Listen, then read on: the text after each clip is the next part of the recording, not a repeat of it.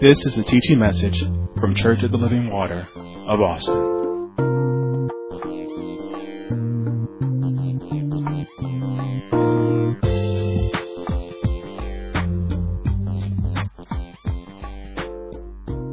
Open up in your Bibles to the book of Matthew, chapter 5.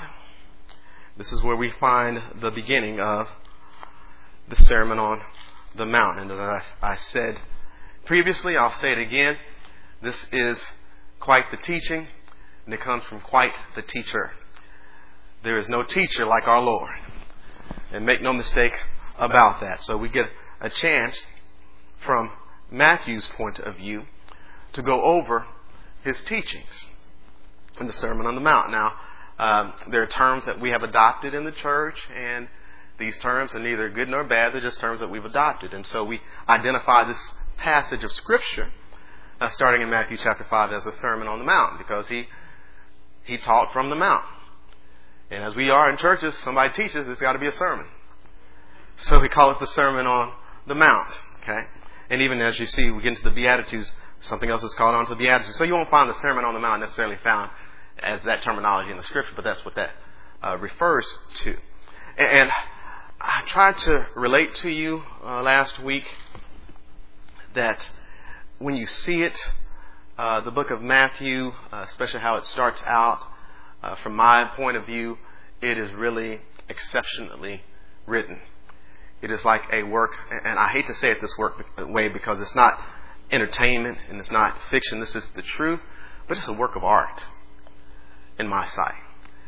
And I told you the thing that caught my attention, and to me, this is the thing that opens up the entire Sermon on the Mount, is Matthew chapter 5, verse number 2. In my mind, this is the key scripture. And he opened his mouth and taught them, saying. And as insignificant as a scripture that might be, you know, if you have a Bible where wherever Jesus speaks, it's written in red. There's no red in that verse, but I've grown to appreciate this verse. To me, the imagery is remarkable.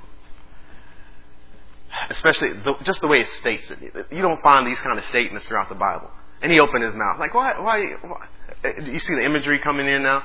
And he opened his mouth and taught them, saying. And so I said from this, there are three key questions that when we look into them, I believe it gives us further insight into the Sermon on the Mount. And those three questions are, who is he? See, he opened his mouth and taught them, saying. And then, who is them? He taught them, saying. And then, what did he teach? So on last Wednesday, we got a chance to look at who is he. And I wanted to make sure that you understand this is Matthew's setup. Matthew set this up from Matthew chapter 1, verse number 1. The book of the generation of Jesus Christ, the son of David, the son of Abraham. And people might say, well, there are a lot of sons of Abrahams, yeah? And many sons of Abrahams are sons of David. Yeah, but Matthew's doing a setup. See, but they're not he. Did you catch that? Who is he? Because he's not everybody. He is the son of David and the son of Abraham. And so we saw that the son of Abraham refers to the promised seed of Abraham. We saw that the son of David pertains to the promised son, the promised seed of David. And so we came to this conclusion. He's the king. The throne is his. I like that terminology. The throne is his. Because nowadays people fight over things such as kingship, royalty. Who enters into this high position? No, he's it. The throne belongs to him. It is rightfully his. And so as much as people might say, well, oh yeah, okay, he's the son of David, son of Abraham, you can follow that line. But then Matthew points out to us, he was born of Mary and not of Joseph. So he's the promised seed of David, he's the promised seed of Abraham, and he's the seed of the woman. All the promises are found in Him. And then we said, who is them? Right, I'm using them in quotes, so who is proper for all you English majors. But who is them? Right, because now we found out He is not everybody. He's the King. The throne is His. That's who He is. Now, who is them? And I told you, again, Matthew follows a flow. And Matthew points out there is great number of people that are following Him. Matthew points out so much that his fame goes so far north, so far south. It goes over to the east. And remember, the west, there's the Mediterranean Sea. So he didn't point out any of the western principalities. Because as far as it could go, his fame was growing. And at this time, John is decreasing. John the Baptist is decreasing. And John himself said it. There's one who's coming. He's mightier than me. Amen. You need to check it out. Because the Gospels do talk about the fame of John, but then Matthew talks about the fame of Jesus and shows how broad it was compared to the fame of John. Why? Because Matthew's trying to show us who He is. And so I told you, who is them? These are those who are following Him. This would include a great multitude of people, a very diverse group of people. But when we look, we found out that many of them were stricken. Many of them had ailments. Many of them had problems. No doubt some were sick and had been healed. No doubt some are presently sick now, whatever the case might be. When you think about this, amen.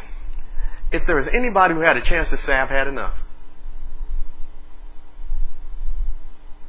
If there's anybody who had a chance to say, life's been too hard, I give up. If there's been anybody, we made mention in passing of the woman with the issue of blood. After 12 years, spending all you had, suffering at the hand of many physicians, not getting any better, only getting worse. It may not take 12 years for people to say, just give up. And then to say, okay, I'm going to give up. But she kept going. And in this crowd, there are many people who just kept going. Because do you ever consider yourself having a bad day? I've had them. This day may go into that category. But can you imagine stringing together a lifetime of bad days? See, you're not feeling this, are you? You're not getting this. I'm saying it that way because when He enters in, these people have been under the law. These people, most of them are from the nation of Israel. They know the promises. They've heard them. But now they're being eyewitnesses to relief that they had not known before. Can you feel the hope? Feel that crowd when the King does what the King can do? So you have all these people there.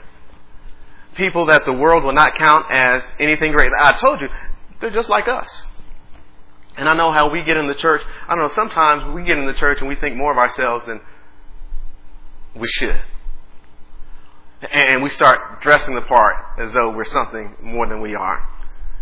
We start putting on titles as though we're something more than we are. But it's all right to be a common man.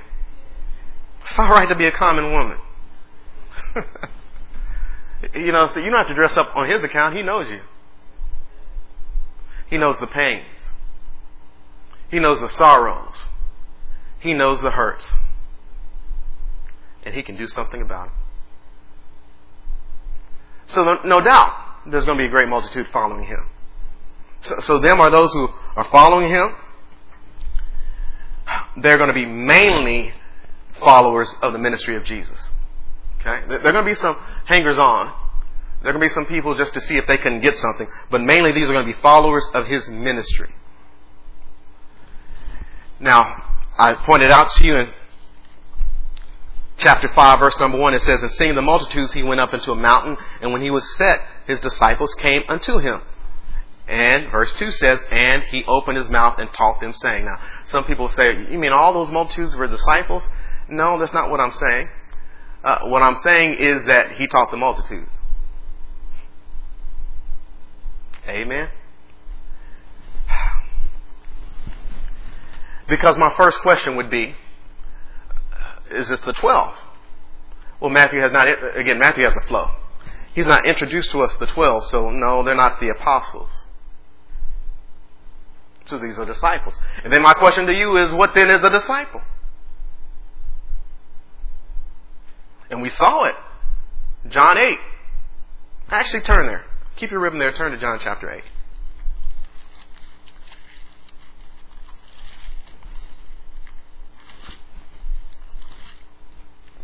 Verse 31.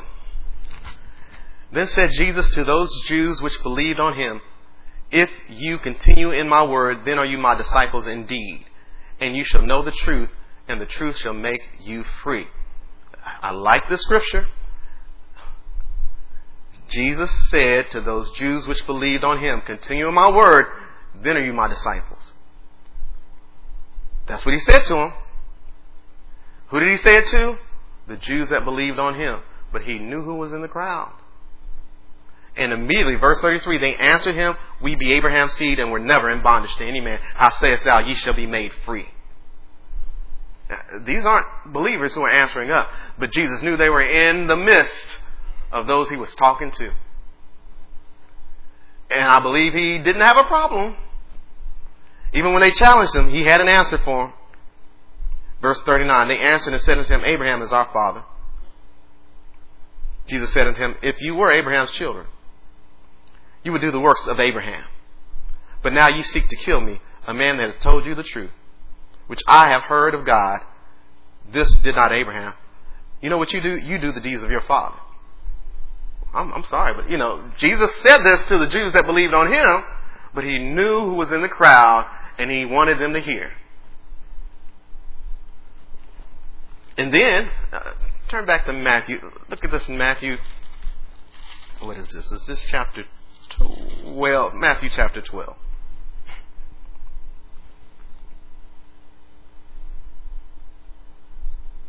Verse 46. While he yet talked to the people, behold, his mother and his brethren stood without, desiring to speak with him. Then one said unto him, behold, thy mother and thy brethren stand without, desiring to speak with thee. But he answered and said unto him that told him, who's my mother? And who are my brethren? And he stretched forth his hand toward his disciples and said, behold, my mother and my brethren. For whosoever shall do the will of my Father, which is in heaven, the same as my brother and sister and mother. That's his concern. His concern aren't just a select few. His concern are those who are interested in the will of the Father. So when he opened his mouth, we know who he is. According to Matthew, he establishes that he is the one on the throne.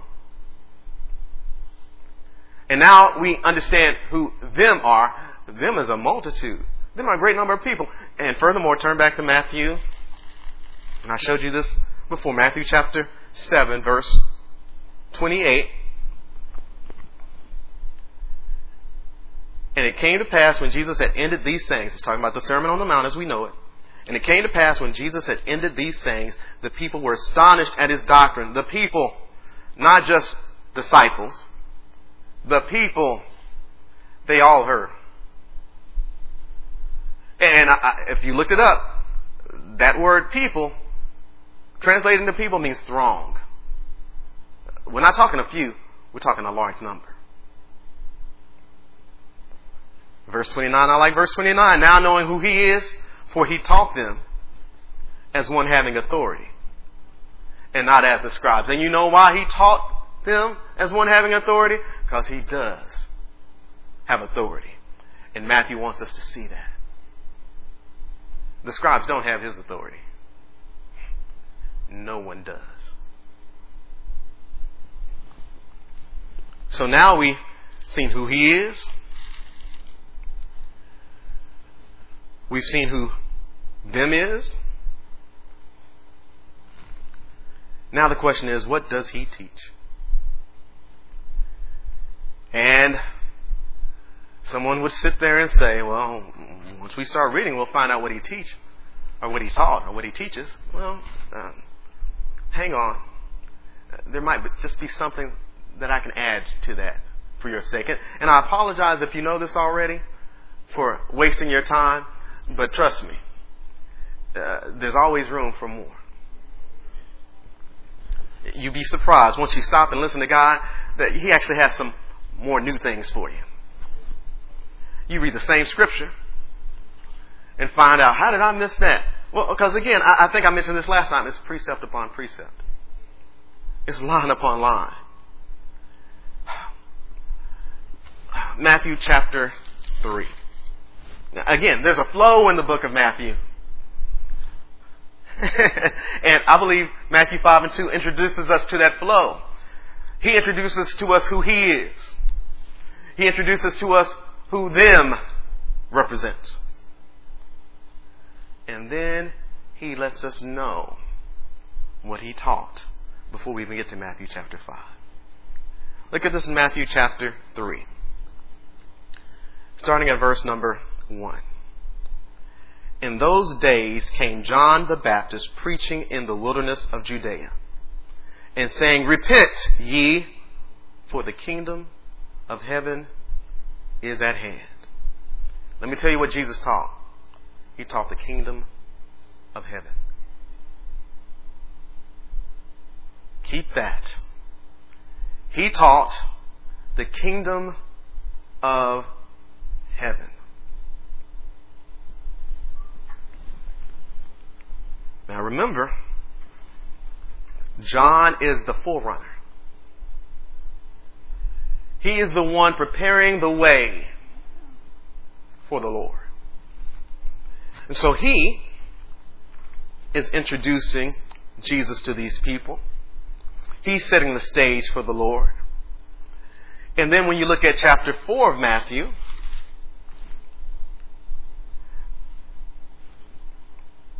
let's start at verse number 12. I won't verse 17, but let's start at verse number 12. Now, when Jesus had heard that John was cast into prison, He departed into Galilee. So the forerunner is now in prison. And leaving Nazareth, He came and dwelt in Capernaum, which is upon the seacoast in the borders of Zebulun and Naphtali, that it might be fulfilled which was spoken by Isaiah the prophet, saying, The land of Zebulun and the land of Naphtali, by the way of the sea, beyond Jordan, Galilee of Gentiles. The people which sat in darkness saw a great light. And to them which sat in the region and shadow of death, light is sprung up. From that time, verse 17, Jesus began to preach and to say, Repent, for the kingdom of heaven is at hand. So, John goes into prison. Jesus says, It's my time. And what does He preach? He preaches the kingdom of heaven.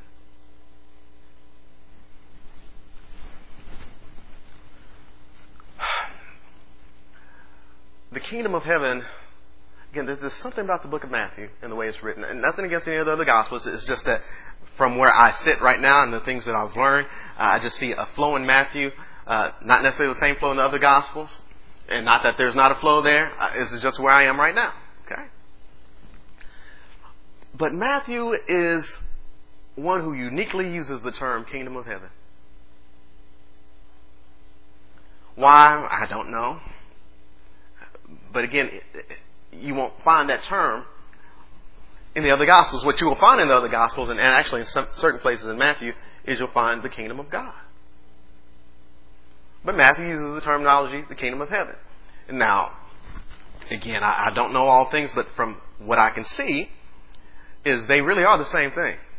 The kingdom of heaven and the kingdom of God. You'll find passages in the book of Matthew where the kingdom of heaven is used, and you'll find a corresponding scripture in another one of the Gospels which refers to the same thing, but it will say kingdom of God. Now, why Matthew uses the kingdom of heaven, again, I don't know why, but we'll stick with that terminology because we're following with the book of Matthew. And so, what does Jesus teach? The King teaches the kingdom of heaven. Now, I'm going to teach it this way. I'm going to change up my notes just a little bit because I was struggling with how best to present this. Because we could dip our toe in the Beatitudes, but I think it's probably best to do it this way. So I want to just spend a little time. All I want to do today is just introduce to you the kingdom of heaven in a way that you'll see how it correlates with the Sermon on the Mount. Okay? Now, when we combine the message of the Sermon on the Mount and the knowledge we have of the result of the gospel, what we'll find is that there are two aspects of the kingdom of heaven as it relates to time. There are two aspects of the kingdom of heaven as it relates to time. Okay? Two aspects as it relates to time. Now, we know that if it's the kingdom of heaven, it's obviously not the kingdom of this earth. But a kingdom is marked by dominion. That's why it's a kingdom. Right? And the kingdom has boundaries. Can I say it that way?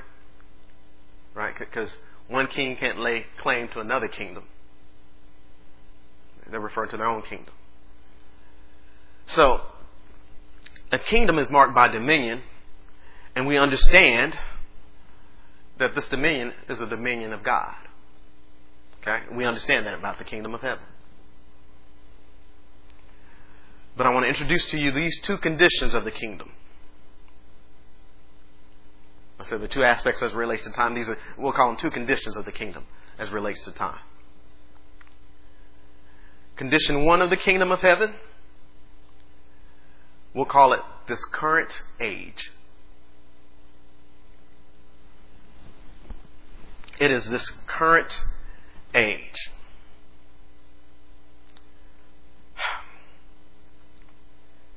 I'll wait to tell you about the time frame. But to help understand this current age, note that the result of the gospel of the Lord Jesus Christ, the gospel of our Lord, note that it is meant to establish the reign of God in the hearts of men. Stay with me. I know this is not hooping and hollering. I know this is not tickle the flesh. But he opened his mouth and taught them. And he taught them the kingdom of heaven. And there are two conditions of the kingdom of heaven as it pertains to, or as it relates to time. Condition number one is this current age. And I want you to just mark. There are things we understand. That the gospel is meant to appeal to men so that men can see that they need a Savior and turn their hearts over so that God may reign in their hearts. So that's what I mean when I say that the result of the gospel is the establishing of the reign of God in the hearts of men. So this current age is marked by men, members of mankind. I've got to say it that way. I mean, it's male and female. It is marked by men freely submitting themselves to God's rule. That's this current age. We are freely submitting ourselves to God's rule.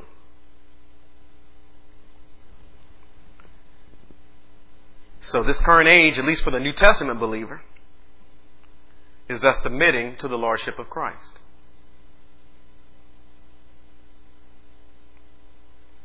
So as it relates to you, the gospel, if it took hold, should be marked by you submitting, freely submitting to the Lordship of Christ. Amen. Amen. He can't just be Savior. He's just not a get out of sin jail free card. He's got to be Lord. Okay. But we're talking about the kingdom of heaven. So it's marked by men, members of mankind, freely submitting themselves to God's rule. For us, the New Testament saint, that's us submitting to the Lordship of Christ. This is where man turns his heart over to the living God. Okay? We're talking about two conditions of the kingdom of heaven as it relates to time. There's a current age. And in this current age, man turns his heart over to the living God. Turn to the book of Genesis, chapter 6.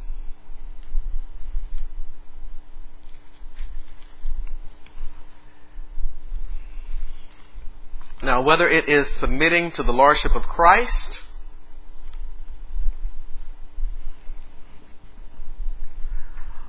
well, what happened before Christ came? Well, man still believed God in their heart. So whether it's submitting to the Lordship of Christ or whether it's believing God before Christ ever came, the result of man turning his heart over to God is God's grace. Genesis chapter 6. Now that's going to be important. Please don't miss that. That's going to be important as we enter into the Beatitudes. That when a man turns his heart over to God, when a man truly believes God, the result is God's grace. Genesis chapter 6, verse number 5. We'll read through verse 8. And God saw that the wickedness of man was great in the earth, and that every imagination of the thoughts of his heart was not on God, but was only evil continually. So God, seeing this, he saw the wickedness of man. He saw that it was great in the earth. He saw that the imagination of the thoughts of man's heart was only evil continually.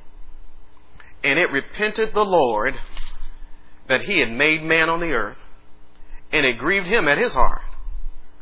And the Lord said, I will destroy man, whom I have created from the face of the earth, both man and beast, and the creeping thing, and the fowls of the air, for it repenteth me that I have made them. But Noah found grace in the eyes of the Lord. Isn't that lovely? Isn't that amazing?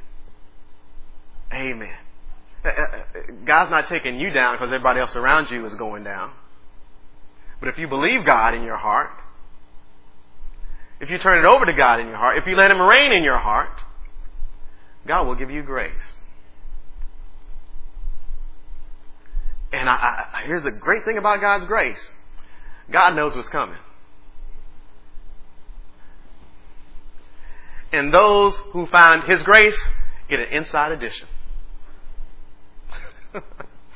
They get an exclusive from God. Amen. Don't you understand? Joseph and Mary, what believers they must have been. See, because in order to have the inside edition, they must have God's grace. So God just didn't go to any old lady, any young lady, any old man that she's betrothed to. They had to be believers. Because when Herod was going to kill the child, grace said, I give you an inside edition. You need to move. That's the grace of God. Hallelujah. Glory to your name. Again, it's going to be important in the Beatitudes, but the grace of God doesn't come with money. Doesn't come with fame. Doesn't come with fortune. Amen. Should I say this? I'll say to move on. Okay, this is Wednesday night. All right. Grace in the Old Testament is a little bit different than grace in the New Testament. And you want to know why? Because there's an abiding grace here in the New Testament, and that comes from the Holy Spirit. And so grace, when Noah found it, it is the favor of God. Because God's a little bit upset. But a man who believes him, God's like, I'm not mad at you. But we're talking about two conditions of the kingdom of heaven as it relates to time. In this current age is when man turns his heart over to the living God, and whether it's submitting to the lordship of Christ, like we do as members of the church, or before Christ came, before there was a church, men believe God, the result is God's grace. Look at this in Exodus chapter 33. Exodus chapter 33.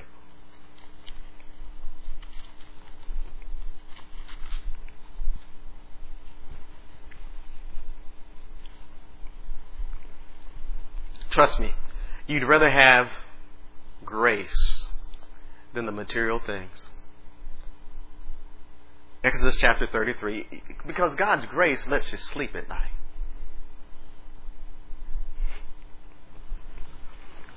Hallelujah to your name. You know, there are things in my mind, especially nowadays when we see the church too involved with politics. Well, I'm here to tell you, Jesus talked politics. He talked the kingdom of heaven. Amen. He sure did. He had his political talk, but he wasn't talking about the politics we talk about.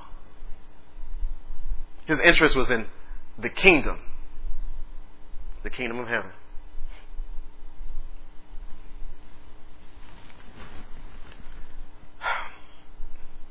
Exodus 33.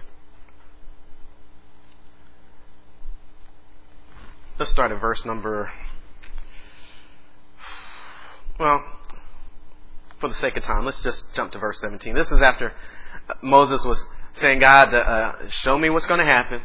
Show me how we're going to go over. Are you going to go with us?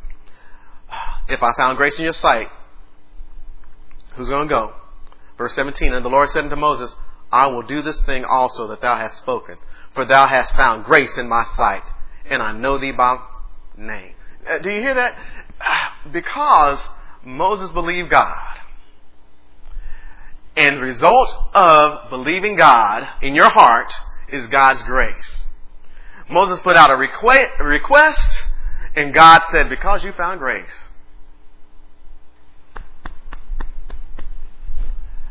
I give you your request. You're missing it. You're missing us. See, because some of us are having a request of God, and God's not answering. And we assume that what we're asking is all right. But let me tell you, when a man believes God in his heart, he wouldn't necessarily be asking for the wrong things.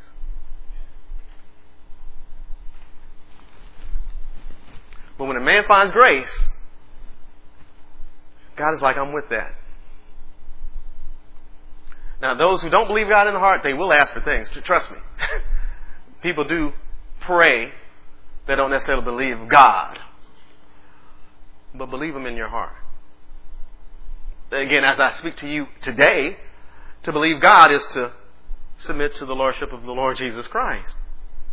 He's got to be... You know, it's hard to say He's Lord when He sends someone to you with the Word and you have other things to do than be under His Word.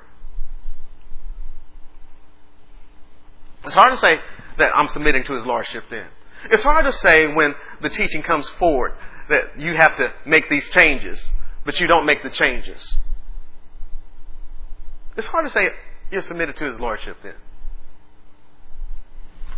All I'm saying is, are you a member of this current age of the kingdom of heaven?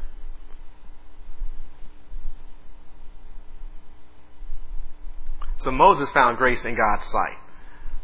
And I'll say this about Moses as well. You know, Hebrews says that he was faithful in his house. You know, faithful is the highest praise you can put on a servant to the king. It's the highest praise you can put on him. When the master says you're faithful. That's high praise. Amen. Seek for the high praise. Seek that He will call you faithful. I believe the greatest eulogy that could ever be made over a man's or a woman's life is that they were faithful.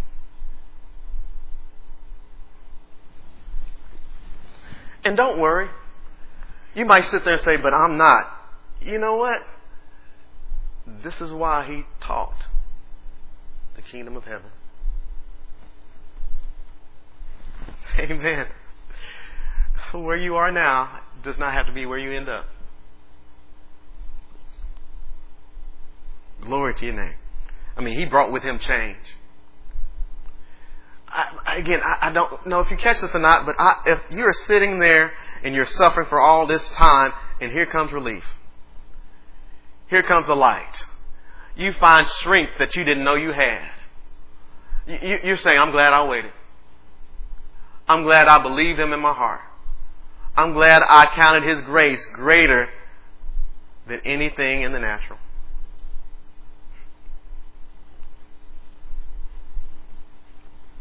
So I'll say this about the crowd. Those who had been suffering for years and were still going. No doubt many of them were faithful.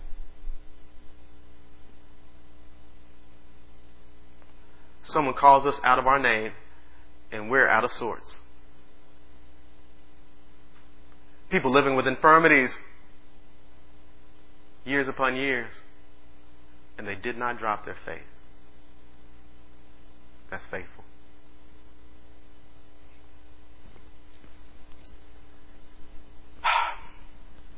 Let's keep moving forward. So here's condition 1. That is the current age of the kingdom of heaven. It is by faith God reigns in the heart of man. By faith, God reigns in the heart of man. And I want to add this to make sure that you capture it. By faith, God reigns in the heart of man in the midst of a sinful world. That's his current age. Man reigns in the heart of, by faith, God reigns in the heart of man in the midst of a sinful world. It is a condition of the heart. Okay? You understand that? I know I'm taking my time with this, but it's for a purpose. So this current age, I told you that there are 2 aspects, 2 conditions of the kingdom of heaven as it relates to time. Condition number 1 is by faith, God reigns in the heart of man in the midst of a sinful world. It is a condition of the heart.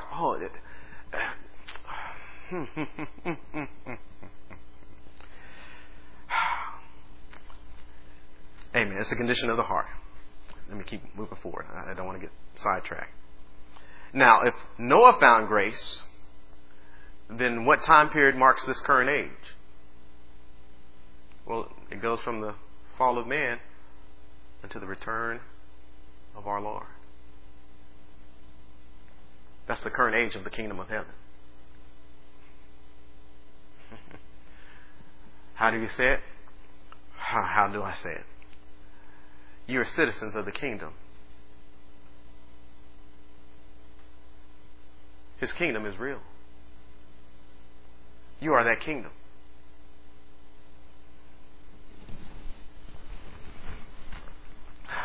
I'll get to it. Let me keep moving forward. I want to say some things.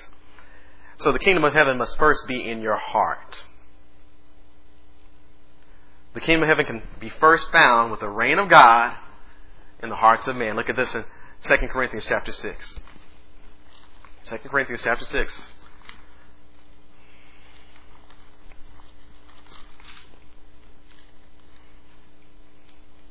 Verse 16. And what agreement hath the temple of God with idols? For you are the temple of the living God. As God hath said, I will dwell in them and walk in them, and I will be their God, and they shall be my people. They shall be my subjects. Do you see that?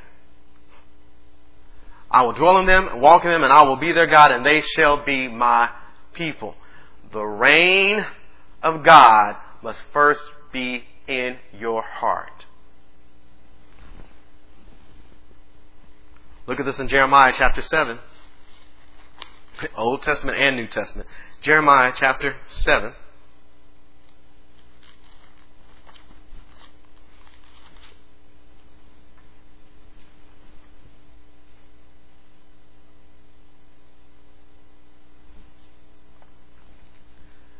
Verse 23.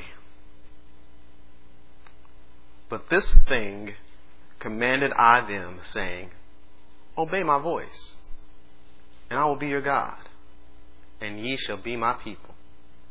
And walk ye in all the ways that I have commanded you, that it may be well unto you. Do you hear God saying, I want to reign within you? But this thing commanded I them, saying, Obey my voice, and I will be your God, and you shall be my people. See, the kingdom has boundaries. You can't claim to be a citizen and be outside of His command. You can't live outside of His command and be a member of the kingdom.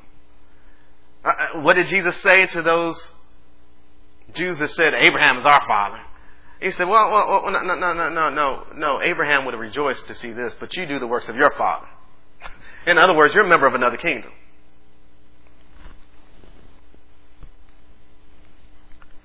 In Jeremiah, turn to chapter 31.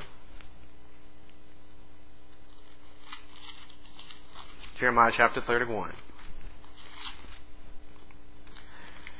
And I know this is not tickle the flesh kind of teaching, but I'm telling you, I do believe this so much in my heart. We need to know what we believe. We really do. This is a time where so many voices are out there, so many things are being said, so many people trying to catch your ear, and some with a subtlety. But we need to know what we believe. Jeremiah chapter 31.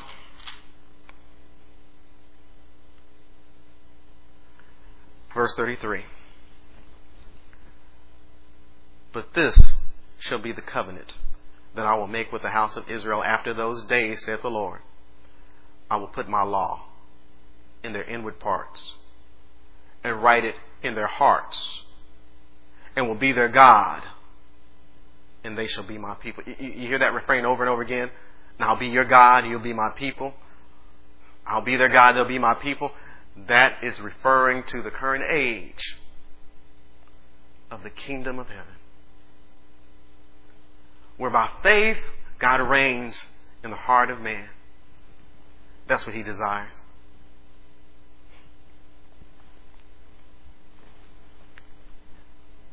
This condition of the heart, as we've said, is attained by faith. And that faith sets a mark for us.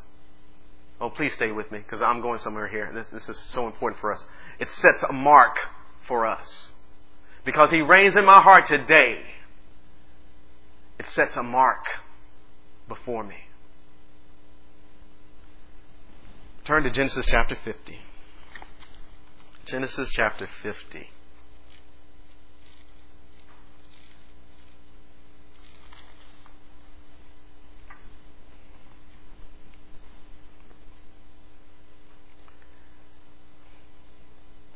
Turn to the Genesis chapter 50.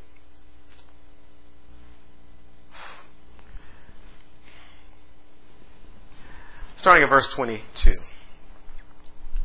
And Joseph dwelt in Egypt, he and his father's house. And Joseph lived 110 years. And Joseph saw Ephraim's children of the third generation.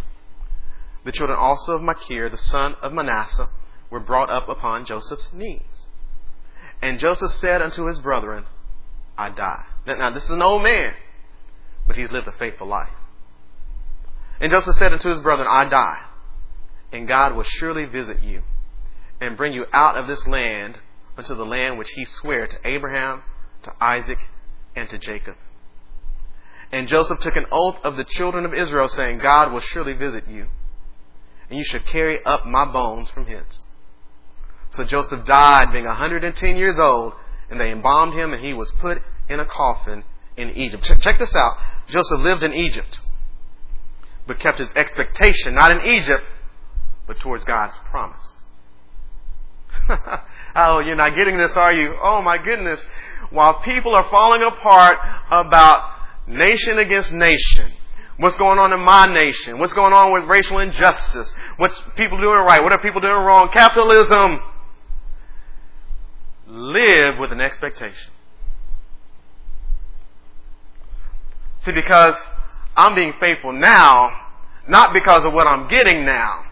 But Joseph understood, even after I'm gone, God is still going to fulfill His word. And I want you to know, people, this is Joseph, I live my life looking forward. When you live your life looking forward, you don't have time to complain. You don't have time to cry and say, woe is me. You stop that song. Nobody knows the troubles I sing. You stop that because I have an expectation. Are you starting to see who them is? Are you starting to see that? These people lived all this time and they weren't getting treated that well. In all honesty, they probably thought that, in some people's mind, they probably thought that God had looked over them, not caring about them, that they had gotten the short end of the stick. But somebody's living with an expectation. We have a lot we can learn.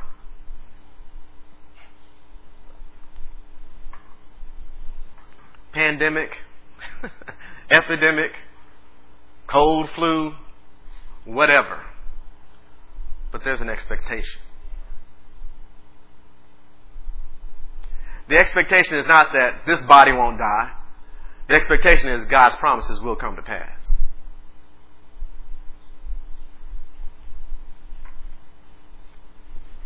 So this condition of the heart, we're still talking about condition 1 of the kingdom of heaven. This current age, where God reigns in the heart of man who lives in a sinful world. This condition of the heart is attained by faith. Because God reigns in our heart, we live as though we are looking forward to that which is to come. Our reward is not here.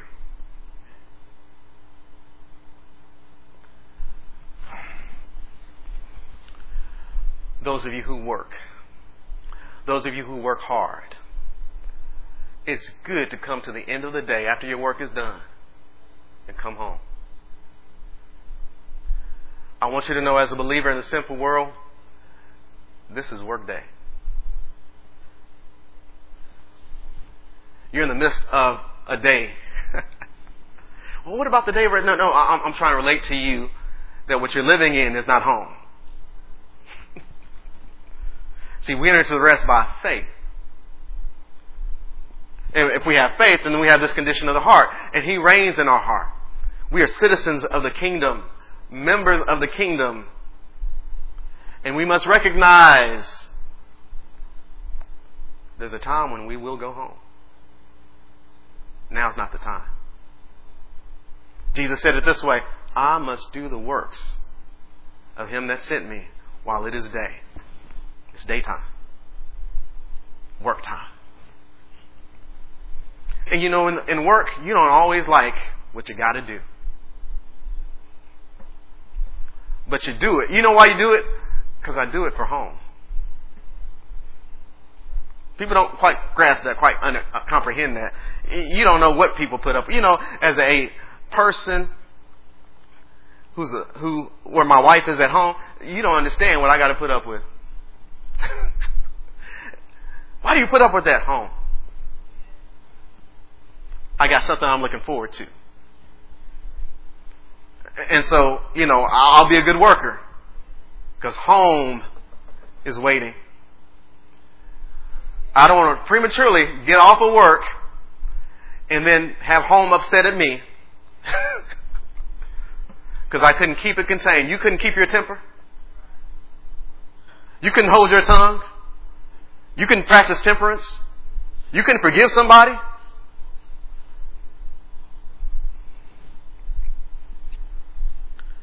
Two conditions of the kingdom of heaven as it relates to time. Condition number 2 of the kingdom of heaven as it relates to time. Turn to Matthew chapter 8. Matthew chapter 8. And here's what you need to know. There is the kingdom to come. There's the kingdom of heaven in our hearts right now, but then there's a kingdom to come. Matthew chapter 8. Ooh, I want to read all this, but ooh, some things you just got to read, okay? Starting at verse number 5. And when Jesus was entered into Capernaum, there came unto him a centurion beseeching him and saying, Lord, hallelujah. He said, Lord, my servant lieth at home, sick of the palsy, grievously tormented. And Jesus said unto him, I will come and heal him. Do you hear what the centurion is after? He's after the power to heal.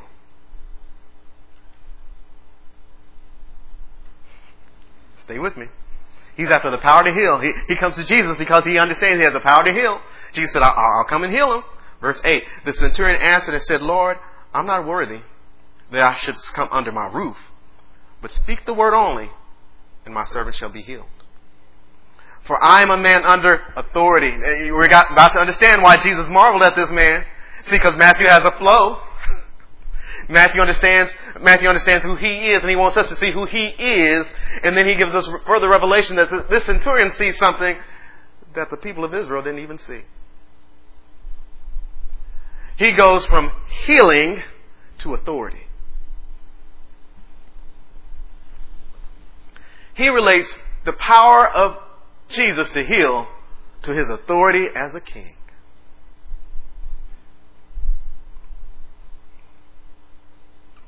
For I am a man under authority, having soldiers under me. And I say to this man, go, and he goeth. To another, come, and he cometh. And to my servant, do this, and he doeth it. When Jesus heard it, he marveled. He marveled. He says, he must have found out who he is. I'm sorry, but this is good to me. This is outstanding to me. Because I'm telling you, Matthew has a flow to it. That, again, I'll learn the flow of other gospels hopefully in time to come. But this flow that I've seen is good. It's a delight. Matthew wants us to see him as king. He brings out this episode where the centurion realizes the revelation that he is king. The throne is his. Let's keep going. When Jesus heard it, he marveled and said to them that followed, Verily I say unto you, I have not found so great faith, no, not in Israel. And I say unto you that many shall come from the east and west, and shall sit down with Abraham and Isaac and Jacob in the kingdom of heaven. Oh my goodness, did you catch that? There's a day we're going to sit down.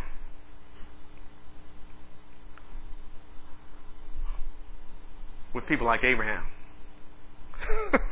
With people like Isaac. With people like Jacob. In the kingdom of heaven. See, there's the current age where he reigns in our heart, but there's the kingdom to come.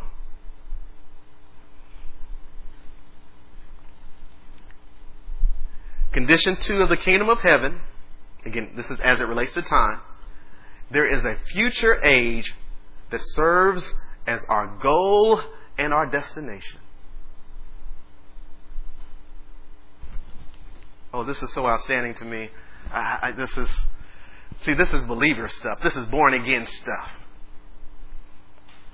This is not tiptoe through the tulips and not offend anybody kind of stuff. This is where the rubber meets the road with believers. See, it's a goal and a destination. Because I want to let you know right now, your ticket is not punched.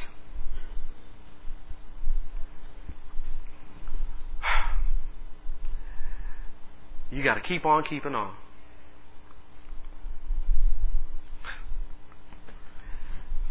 Let's keep moving. So, there's a future age that serves as our goal and our destination. Look at this in Romans chapter 8. This is when our hope will no longer be hope. Romans chapter 8. Sitting at work, can't wait till I get home.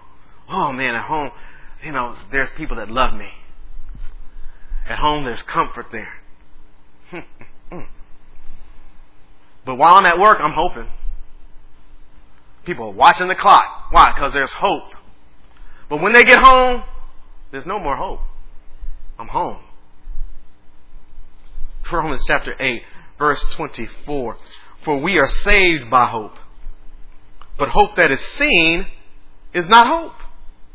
For what a man seeth, why doth he yet hope for?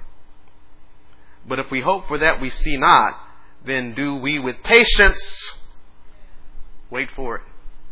Oh, I like that. I like that. Man, they're getting on my nerves. Wait for it. Did you catch that? Oh man, I want to act outside. Well, wait for it. I want to say what I'm not supposed to say. Wait for it. Oh, this is... I'm sorry, y'all. I'm telling you, I like things that some people don't like. This is outstanding to me. You know, these are your notes, right? You know, you don't even understand what goes on. You don't even understand what goes on. God is ministering to me. I'm just the first one to get it. So the future age sets our conduct now. It sets our conduct now.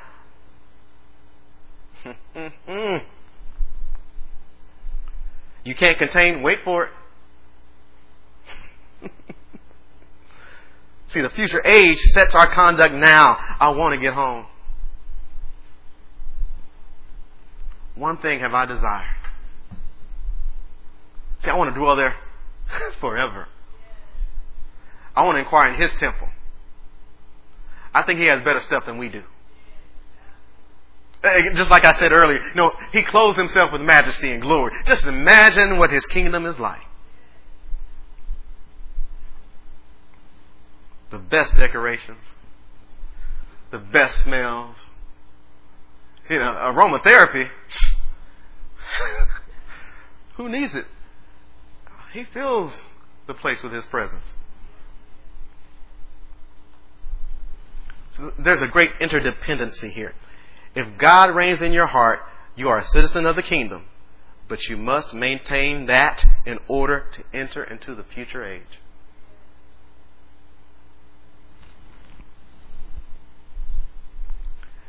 Our God is so good.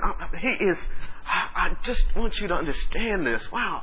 I know that Matthew sets Him forward as king, but remember, He is also set as the one who is our high priest, who ever liveth to make intercession for us. Because on this road, sometimes it gets a little bit difficult. And sometimes we didn't plan it, but we stepped out of the way. But then He wants us so much at home. He establishes for us an intercessor. Someone who pleads our case and says grace. Grace.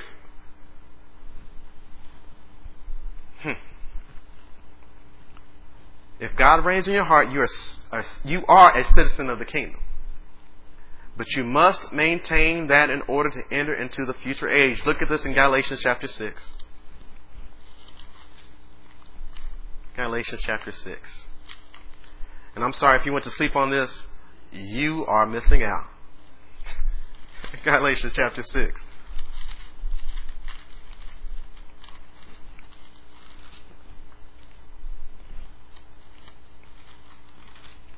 Verse number 9. And let us not be weary in well doing, for in due season we shall reap if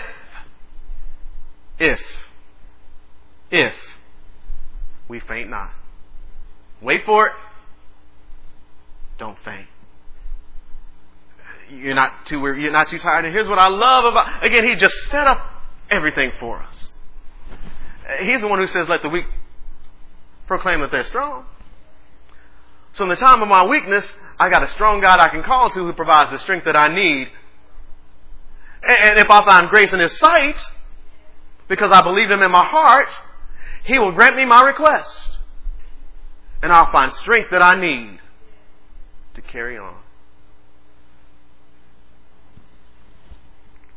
I mean, He's setting it up. He is giving us no room for excuses.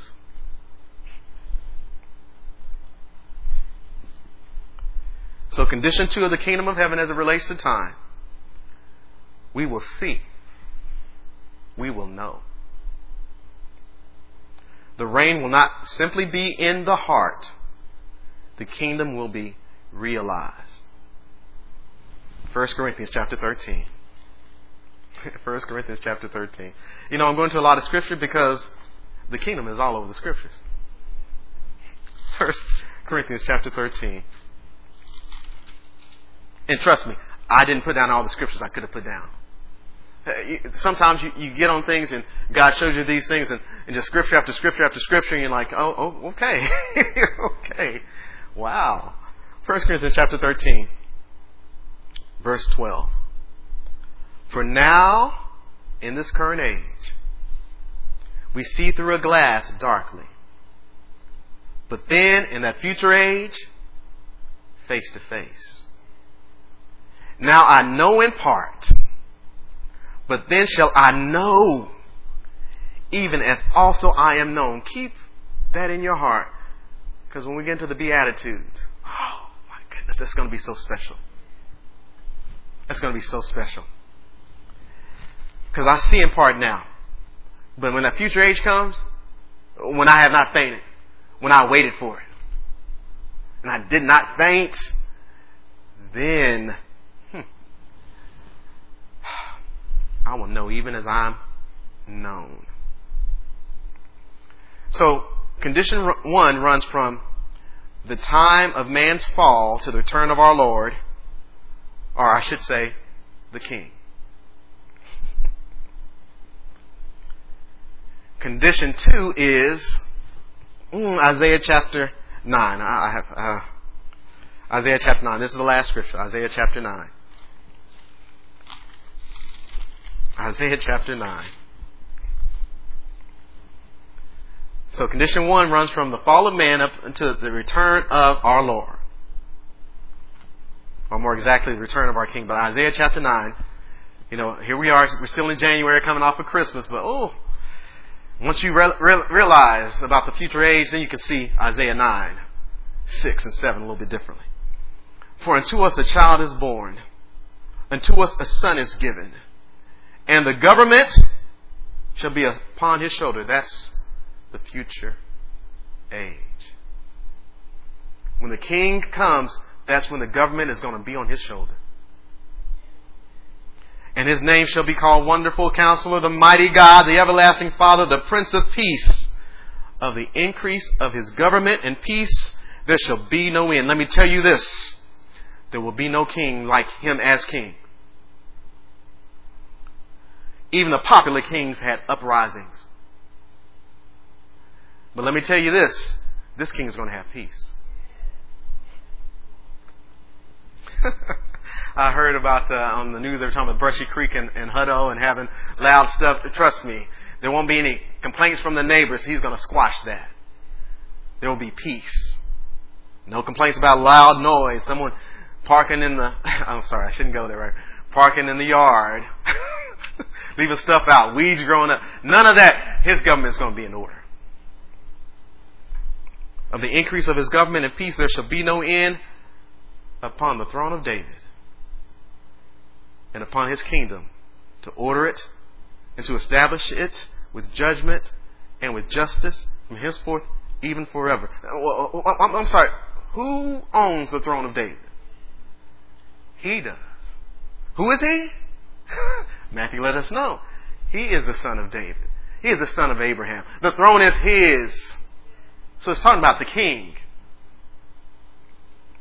Let me finish this. Of the increase of his government and peace, there shall be no end upon the throne of David and upon his kingdom, to order it and to establish it with judgment and with justice from henceforth even forever. The zeal of the Lord of hosts will perform this. What's the future age? So we live in the current age, but there's an age coming when the government will be upon his shoulder. And he's going to reign. See, this is what tripped him up in the time when he came to the earth.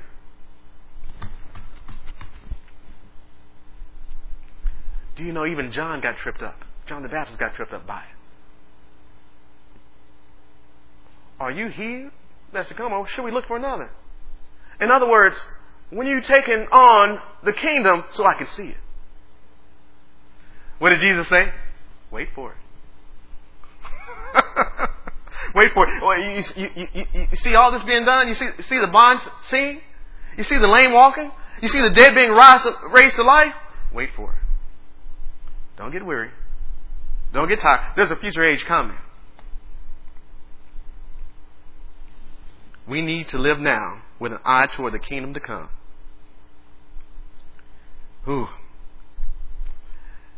My last statement.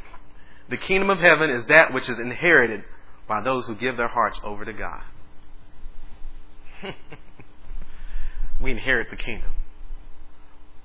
That's biblical terminology. Trust me, he's still king. But we get to inherit that kingdom that is his because we allowed him to reign in our hearts now. And I'm out of time, but I am full.